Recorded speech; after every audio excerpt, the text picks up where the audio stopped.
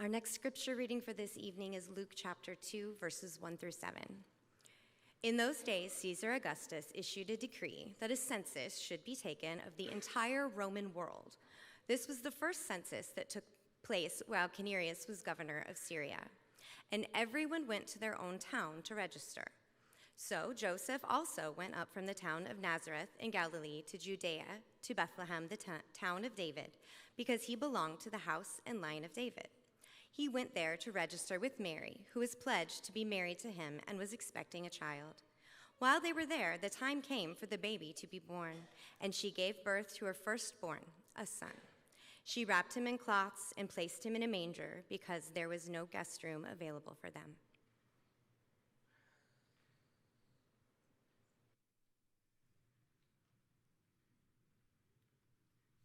Let's stand together, rejoice, and sing Angels We Have Heard on High.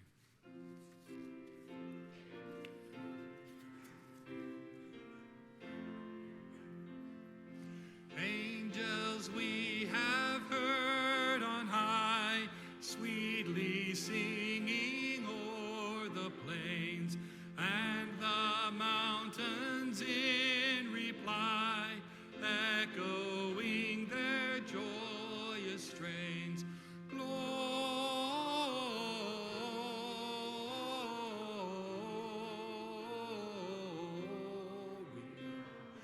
In excelsis Deo, Gloria.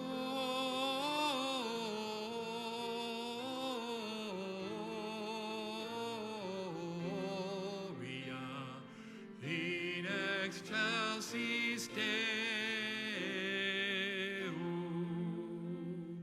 Shepherds, why this jubilee?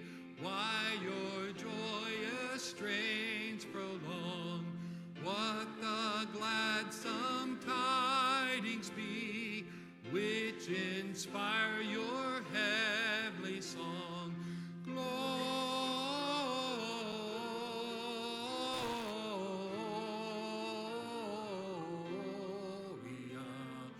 In excelsis Deo, Gloria.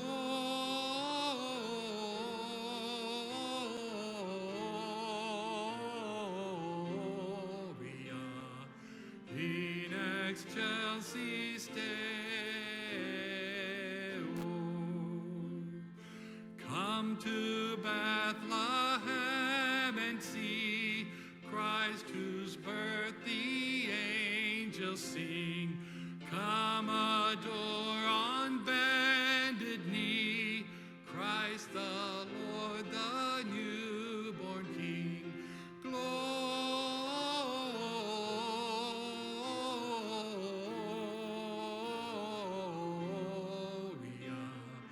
In excelsis Deo, Gloria.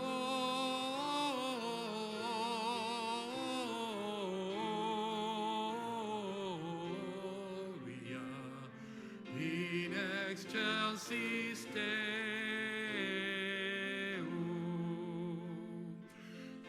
Him in a manger laid, whom the choirs of angels praise.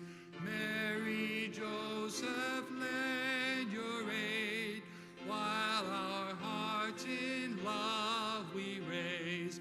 Gloria.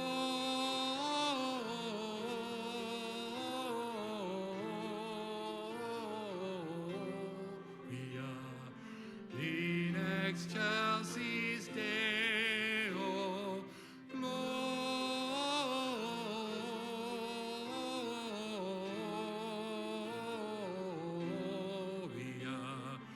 In excelsis Deo.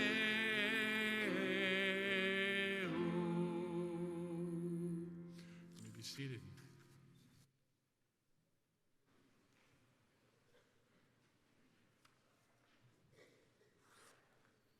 The final scripture for tonight is Luke chapter 2, verses 8 through 20.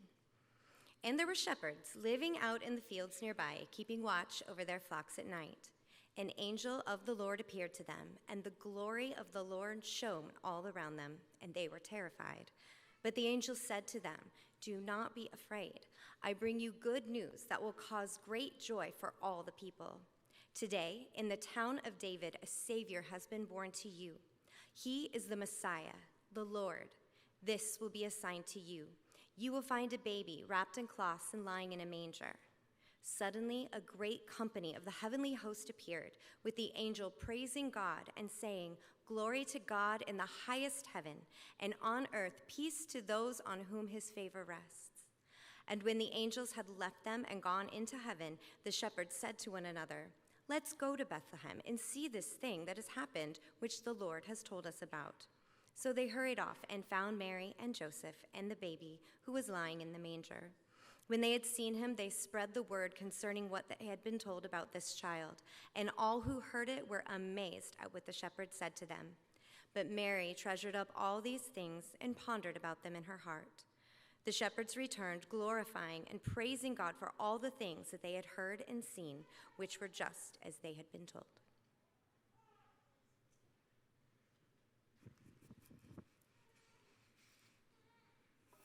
Would you please join me in prayer?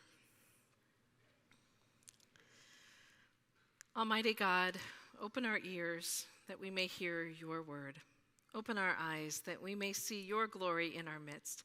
And open our hearts that we might know your Spirit's presence with us in these moments. In the name of Jesus Christ, we pray. Amen. Rejoice. Verb, to feel or show great joy or delight. Now, during the Advent season, we've been claiming what it means to rejoice with ancient voices, to rejoice with sheep at the Christmas pageant, and to rejoice along the way.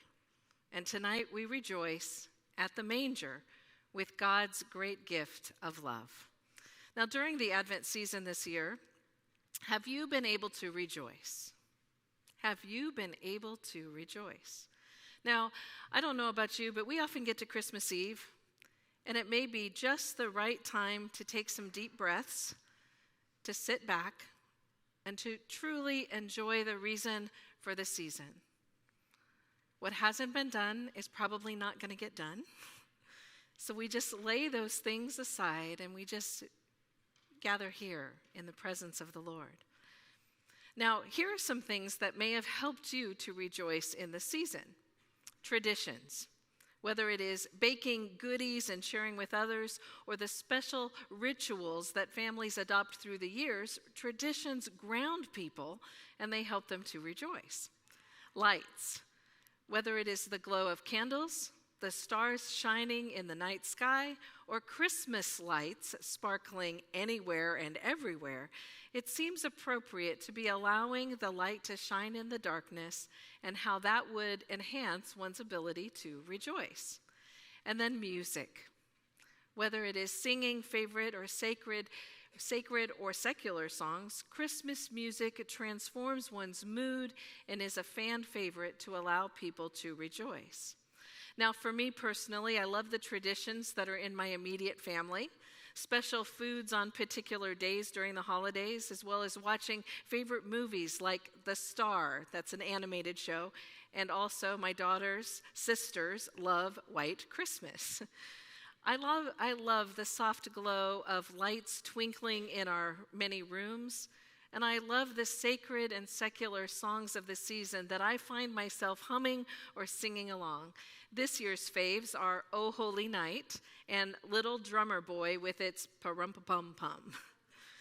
Now, I know that I can count on all of these things to keep me spiritually focused and able to rejoice no matter what. So what is it that enhances your ability to rejoice? Now, on the other hand, it would be easy to talk about the things that complicate our ability to rejoice. We are not shielded from tragedies, new diagnoses of cancer or other diseases, or the bad news that we see and hear every single day. But honestly, we need to spiritually focus on everything that allows us to rejoice, especially in Advent and Christmas time. So perhaps we should explore what it means for God's people to rejoice. Now, in the New International Version, the NIV version of the Bible, there are 154 verses that use the word rejoice. Here are a few of those verses from the Old Testament. From Psalm 96:11, "Let the heavens rejoice, let the earth be glad, let the sea resound and all that is in it." From Isaiah 61:10, "I delight greatly in the Lord, my soul rejoices in my God." And from Habakkuk 3:18, "Yet I will rejoice in the Lord, and I will be joyful in God my Savior." The historians and psalmists and prophets understood that to rejoice in what God provided was indeed an important gift. As recorded in the New Testament, when Mary found out that she was with child by the Holy Spirit, her song that is recorded in Luke chapter 1, she echoes scripture when she herself says, "And my spirit rejoices in God my Savior." So the story about the birth of our Savior was preceded by this sense of what it was meant to be to rejoice, to feel great joy, to show great joy. Now, as we hear the birth narrative again this year, we're reminded that this story is so full of details that demanded a deep faith and a trust in God. Mary and Joseph had both been approached by the angel Gabriel, and they were instructed, "Do not be afraid," when their first instinct was to be afraid. In fact, it was to be very afraid. But Mary and Joseph were chosen for these important tasks that were before them. They were committed to believe in what the scriptures foretold about the Messiah. And then they were determined to trust in the ways that they could be willing servants in the story. Now, we imagine that the journey for them, with the news of the unexpected pregnancy, and then the news came that they needed to be willing participants in a census, meaning that they were going to have to travel from Nazareth to Bethlehem. And we are told in Scripture that while they were there, it came time for Mary to give birth. And no, there was no guest room available for them, and so they found a quiet, safe space in a stable, or most likely a cave.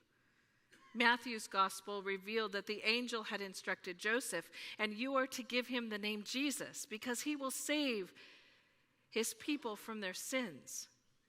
Mary placed that gift of love, born to be Savior of the world, in a manger for a bed. Now, all these years later, as we enjoy the comforts of our own world, we might find it very difficult to imagine the humble and vulnerable setting where the Christ child was born. Yet this humble and vulnerable setting is a reality for so many people. The homeless in our community, those who are refugees in war-torn places. So how might we rejoice at the manger with Mary and Joseph and the newborn king? Then there were those shepherds that were living in the fields nearby, keeping their flocks by night. Now, we have come to believe that the shepherds in their day were ordinary and basic and even lowly as they tended the sheep day in and day out in those fields. Yet it has been suggested that perhaps these particular shepherds may have been fulfilling temple duties, tending those flocks outside of Bethlehem, sheep that would be used in animal sacrifices. They were Jews, and if they were fulfilling temple duties, that makes them priests. That's right. These shepherds may have been shepherd priests.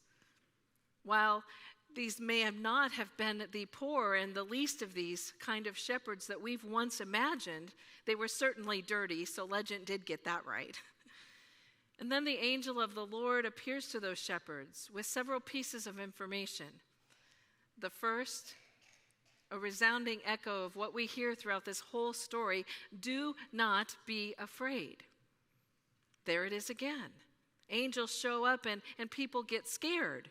So these angel messengers have to remind people to not be afraid. I bring you good news that will cause great joy for all the people. Other messengers from God, aka prophets, often brought bad news that caused distress for the people, before they would get some good news and encouragement. This angel gets right to the point. Listen up, because you are going to receive good news of great joy. Today, a Savior has been born to you, and he is the Messiah, the Lord. This is so easily translated. Y'all have been patiently waiting and longing for the Messiah to come. No more waiting, he has arrived. And then this will be a sign to you. You will find the baby wrapped in cloths and lying in a manger. Notice the careful instruction here about the sign. The baby will be in a manger. These shepherds would immediately get this kind of imagery along with the message that they should probably check this out for themselves. And this was followed by that angel chorus praising God. Glory to God in the highest heaven, and on earth peace to those on whom his favor rests. Now, believing that the angels appeared first to the poor and uneducated and country shepherds does make sense from a standpoint of Christ being revealed to the watching and waiting religious folk. But Christ, this amazing gift of God's love, was revealed first to those who most needed to hear the good news of great joy, whether they were ordinary shepherds or shepherd priests. And yet, if these shepherd priests were part of that animal sacrifice system, they were now receiving not just good news, but rather the best news. The promised Messiah was finally born. Animal sacrifices would no longer be necessary because Jesus was born to be the perfect sacrifice to pay for humanity's sin once and for all. No wonder that when the angels left, the shepherds said, "Let's go to Bethlehem and let's see this thing which has happened, which the Lord has told us about." Verse 16, and so they hurried off and found Mary and Joseph and the baby who was lying in a manger. Of course, we know that there's even more to this story. Charles Spurgeon said, "A rejoicing heart soon makes a praising tongue." This was certainly true for those shepherds who began to tell everyone their story. And what was the response of those who heard the good news? From verse 18, and all who heard it were amazed at what the shepherds said to them. Those shepherds returned to their fields and their flocks, and they rejoiced. And they were found glorifying and praising God. Now, those shepherds were the first evangelists, weren't they? The first to see the good news, the first to hear the good news, and the very first to share the good news. All these years later, we celebrate the good news of our own world. And I don't know, maybe we can find it difficult to imagine those shepherds in their fields and the angels in the night sky. Yet the good news is needed in so many places around us. So how might we rejoice at the manger with the angels, the shepherds, and the newborn king? There's another special detail that Luke includes in the telling of the birth of Jesus' story. I've always loved that part of our gospel passage that reveals Mary's response to all of this. In verse 19, but Mary treasured up all these things and pondered them in her heart. As Mary treasured and pondered all of these things, can you imagine what details touched her mind, her heart, and her soul the most? Maybe, just maybe, it was that first visit with the angel, her song and those words that flowed from her faith, the tender way that Joseph embraced the news of her pregnancy and took her to be his wife. Or maybe it was her visit with Elizabeth, whose womb leapt with joy. Or maybe it was the journey to Bethlehem, the humility of that stable cave, the pure irony of the Lamb of God laying in a manger instead of eating from it. Maybe it was those dirty shepherds coming in from the fields, or the pure joy filling the shepherds as they departed. We get a glimpse of what Mary treasured and pondered in her heart, yet we know that these details were so important to her that one day she would sit down with a writer named Luke. And that writer would help her to describe in vivid detail the birth of the Savior of the world. And Mary would continue to describe how that baby grew in stature and wisdom. And later in the gospel, Luke told of when Jesus spoke to his disciples in crowds and told them that they could rejoice even when being persecuted, and how God's people could rejoice when finding what was lost and now found. Beyond the gospel message, those early Christians received letters that reminded them to rejoice.